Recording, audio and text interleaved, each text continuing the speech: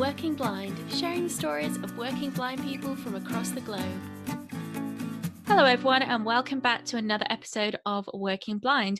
This episode's a bit different because I'm with someone who has started their own business. Angela has very kindly joined me on the podcast to talk about what she does. Hi Angela. Hi, how are you? I'm doing great. How are you? Doing well. Just actually, you caught me. I'm taking a little time off my day job, a little vacation time, to actually write up the business plan for this business and really, really get all the ideas down on paper and put a firm plan in place. So you really caught me at the most one of the most exciting and also one of the most frustrating parts of starting a business. Yeah, so how long have you had your business and can you tell the listeners kind of a bit about what you're doing?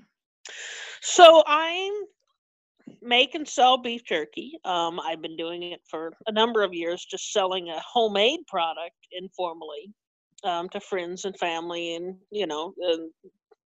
within the blindness community primarily. Because I am blind, and that's where I know people.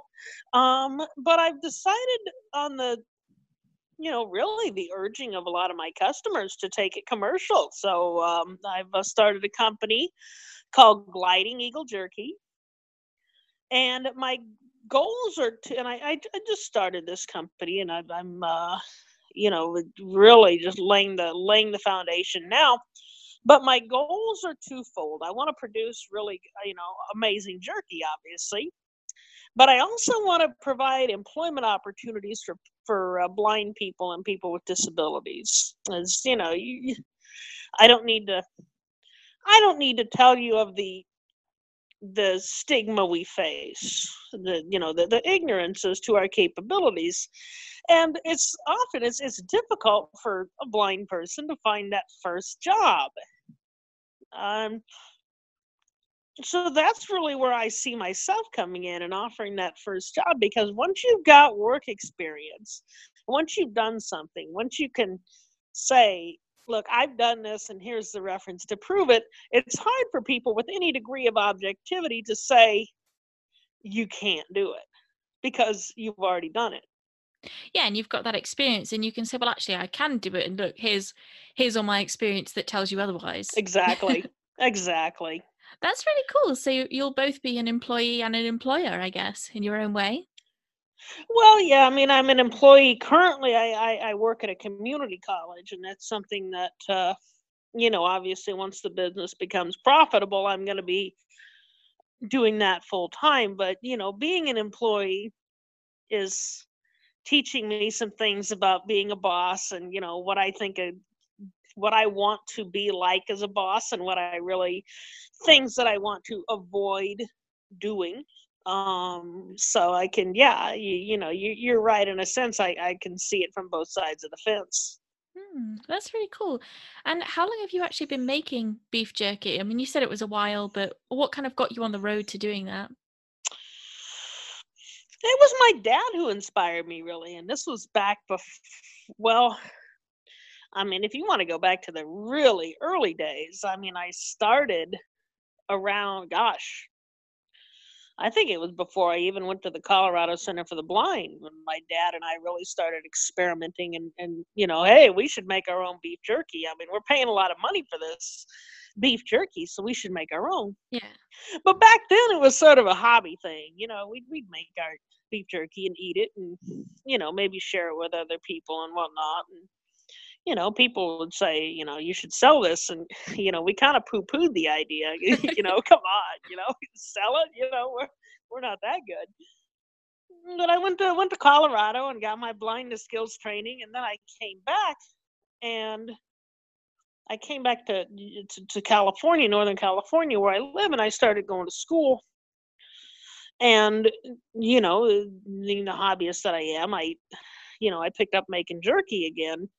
And when you come back home, you pick up your back home hobbies. That's just what people do. Yeah. And there came a time, and I was by that time I'd gotten involved in the NFB and I'd gotten to know more people and shared my jerky with them. But there came a time in right about 2012 where I was really falling on some hard times financially. I'm a single mom. I was going to school. My dad wasn't working. He did. He needed my help and support. Um, so I was really having a rough go of it financially, and Yeah, that's so tough. the national convention was coming up, and I said, I don't know how I'm going to go to this convention. I just don't have the money. And I was talking to a friend of mine, and I said, I just don't know how I'm going to do this, and I was really feeling sorry for myself at the time, because my financial situation just was not good. And he said, Angela, I've tried your jerky. It's really good.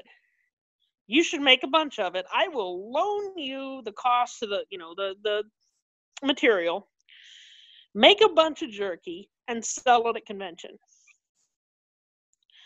So I thought about it, and I did. And, he loaned me the money, and I made all this jerky and sold it, and it really put me over that hump. And from that day forward, it was sort of my little side hustle, and it's gotten me through, when money's tight at the end of the month, the jerky business, sort of, pushes me on to the next month. That's so cool because I think there's a lot of blind people who struggle to kind of make that money on the side because, yeah, a lot of people might go work in a bar or a restaurant or something, and that can be kind of difficult for a lot of blind people. So, you've used a talent of yours to find a way of getting around that. So that's really interesting. Well, and it's something I've always done. I've seen my stepfather, go from job to job and just do whatever, he could, and use whatever talents he had to put money on the table and feed the family. And I sort of, I sort of learned from that example that, that's what you do when money's tight. You pick up a job on the side, you do whatever you can do. And I've always done it. When I was a very young child, I used to do, work for my uncle, be it, you know, work around the house, help him out with, some, woodworking projects or whatever he was doing, to, cleaning, or, whatever, just whatever he needed doing for, for an hourly rate. So, you know, you just do what you can do, and it's just something I've always done. Yeah, and what was your education like kind of before you started this business? I mean, I guess the whole business side is quite new. So what going through school, things like that, what were your experiences like as a blind person in that kind of situation? Well, my background is in psychology. I have a bachelor's in psychology from Sacramento State, and then I graduated, and it's like, oh, what the heck am I gonna do now? I'm graduated. I don't, So I got into a master's. I'm out in the big bad world now. I have to be Yeah. an adult. What's this? Um, so I got an online master's from Colorado State University, in organizational leadership. So it's an interesting background in that, the psychology aspect of it, um, followed by the organizational leadership. And you're thinking, why didn't you just get a master's in organizational psychology? Well, organizational leadership was the one that they offered, and it was fully online.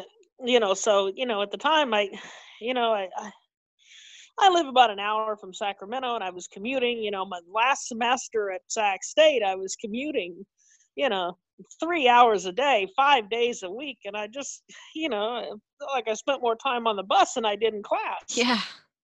So I was sick of it by the time I graduated. It's like, I don't ever want to do this again. So I got this online master's, and by the time I started that, and then I landed a job with the Center for Independent Living around here. So by the time the end of that year rolled around, the year in which I graduated, I had, things to do and a purpose again, and I was happy. So, yeah. That's really cool. And do you think your education in any way is helping you with the business side of things, or is it a real new direction that you're just taking off on? I can tell you how it's helping right now. Yeah. When I set to write this business plan, writing a business plan seemed daunting, but, when I was going through master's programs, just about every week there was a term paper due. Mm. So I just look at it as just another nasty term paper. And, the research aspect of it, it really honed my research skills. But I find myself applying some of the principles of organizational leadership in my own life and, in my business, and trying to apply them to my day job as well. But, there I'm just one of the office workers, so But maybe once you're employing people yourself, that will come in quite a bit. it will.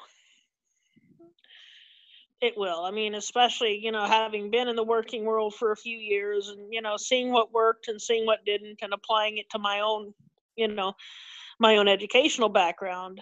I think those things will hopefully bear fruit once I get to a point where I'm the boss. Yeah.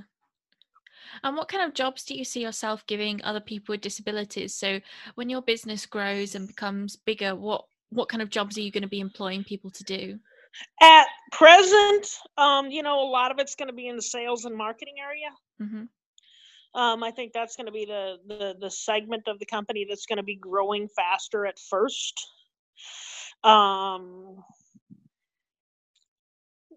Later I can see, potentially the product development and things like that. But, right off the bat, it's going to be sales and marketing, market. Yeah, you got to get those sales up in the beginning, get people interested. There you go. They got to get your name out there. Yeah. And so you said you went to the Colorado Center for the Blind, and for the kind of people who don't know, that's a blindness independence training program. But do you think that's helped your business in any way, or led to you kind of going to do this sort of thing?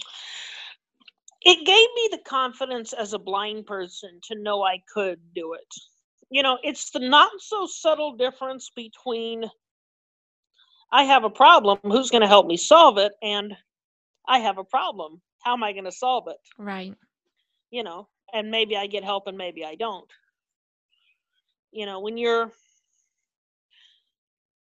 looking to go somewhere, be it to the store, to work, to the, to the bar on Friday night, I don't care, wherever it is you want to go. Yep. Some might ask you, who's going to take you?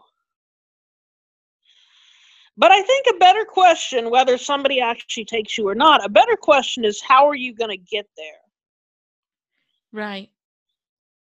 That's the difference that independence training makes. It's the not so subtle difference between who's going to take you and how are you going to get there. Because you're making the decision, even if someone is assisting you, you're the one who's choosing that. You make the choice to either, call up your friend and say, hey man, can you give me a ride? Or walking or taking the bus or taking an Uber or whatever. But the choice is in your hands. And if you have that confidence, you've got a number of different options at your disposal to get where you need to go. And I guess that helps you as a business owner in that, like you said, you now have the confidence to think, well, I can do this. Absolutely. It's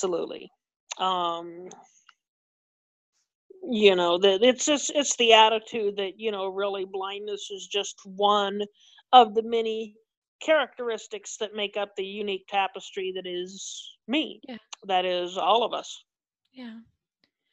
That's so important to come to that kind of thinking, because for so many of us, it takes a long time. Well, yeah, and having worked in the independent living movement and, having worked at community college as well, yeah, I've seen people at varying stages of that transition.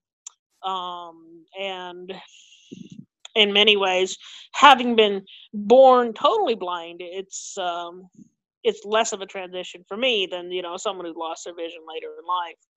But anybody can get there. That's true. You just got to find that confidence in the people who support you in getting over that, getting through that barrier, which might be inside of you sometimes, that, well, I can't do this. So you get to the other side. Sometimes our biggest enemy is the enemy within. Yeah, I definitely think that's true. that little that little that little lying voice inside us that says you can't, you're not good enough, you're not worthy. You just gotta cross-examine that voice and prove it wrong. And so, jumping back to the beef jerky, what kind of products do you have at the moment? Well, and again, at the moment I got the homemade product, but once I get the commercial venture going, I'm going to be launching the same products that I'm currently making in my humble little kitchen. And there's a teriyaki, which is pretty much our the mainstay. I mean, everybody likes teriyaki. I mean, it's not spicy. Mm-hmm. It's a good sweet teriyaki. We've also got the Dad's Bragging Rights, which has a unique story behind it because my dad and I always competed in the kitchen. And yeah, so he comes up with this recipe for this beef jerky, and he mixed it up, and he says, you got all this, this meat, you just bought a bunch of meat, I want you to put some of it in this marinade. Okay, I want you to rub it with this. Okay, we'll do. So I made it like he told me to do it. And it came out, and I tried it, and it was so good. I just said, Dad, you won this round. I'm just giving it to you. So yeah, he had bragging rights, and hence the name of the name of the product.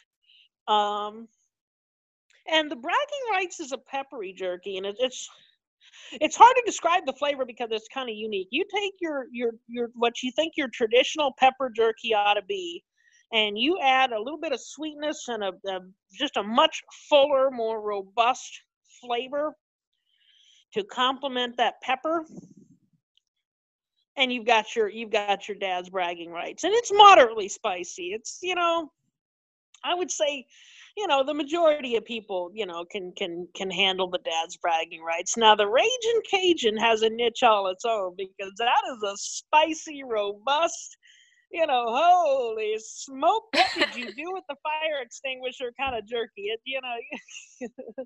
If you've ever read the Harry Potter books, and when someone got a cold, they took a pepper up potion, and the steam coming out of their ears. yeah. But if you like spicy, it's a very flavorful jerky. So if you like it hot, you'll like the Ragin' Cajun. The majority of people can't. It's too spicy for the majority of people. But I bet the ones that do, they love it. Well, yeah, exactly. It has its own niche. It definitely has its own niche. That's really cool. Because they seem like kind of pretty diverse flavors. Something for everyone. Well, exactly. And what kind of, are you hoping to kind of create some other flavors in the future, or stick to those three to start with? Well, I do. I want to come out, eventually I want to come out with a gluten-free jerky. Oh. And it's sort of I've heard it described as a Hawaiian flavor. But I call it Tiffany's Best, because one of my friends was she was getting what's the word I'm looking for? Jealous? Envious? Envious, maybe? Because her dietary restrictions wouldn't permit her to eat my jerky. Oh. And I'm like, this is kind of ridiculous. I mean, I'm making jerky and everybody else can have it and she can't. So I said, okay, we need to fix this situation. Well, she recommended in the Sacramento area, there's a store called Gluten Free Specialties, and it was on J Street in Sacramento, and I hope it still is, because it's a handy little place to.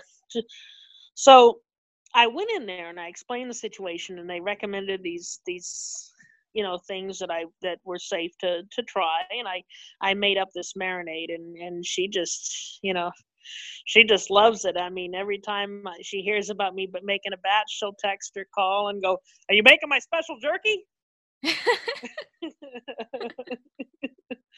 So yeah.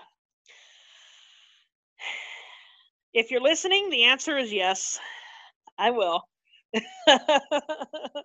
That's great, because I mean, I think there are so many people who, for whatever reason, can't have certain things. So it's really cool to make sure that there's more products out there for everyone. So Well, yeah, and it'll be coming down the pipe later. It's to certify something as gluten free requires a few more, hoops and oops, yeah, acrobatic tricks and things like that. So it will be coming. yeah. Just it won't come out with the first run, but it will be coming. Yeah, that kind of stuff takes a bit of time. There's definitely some paperwork involved. Yeah.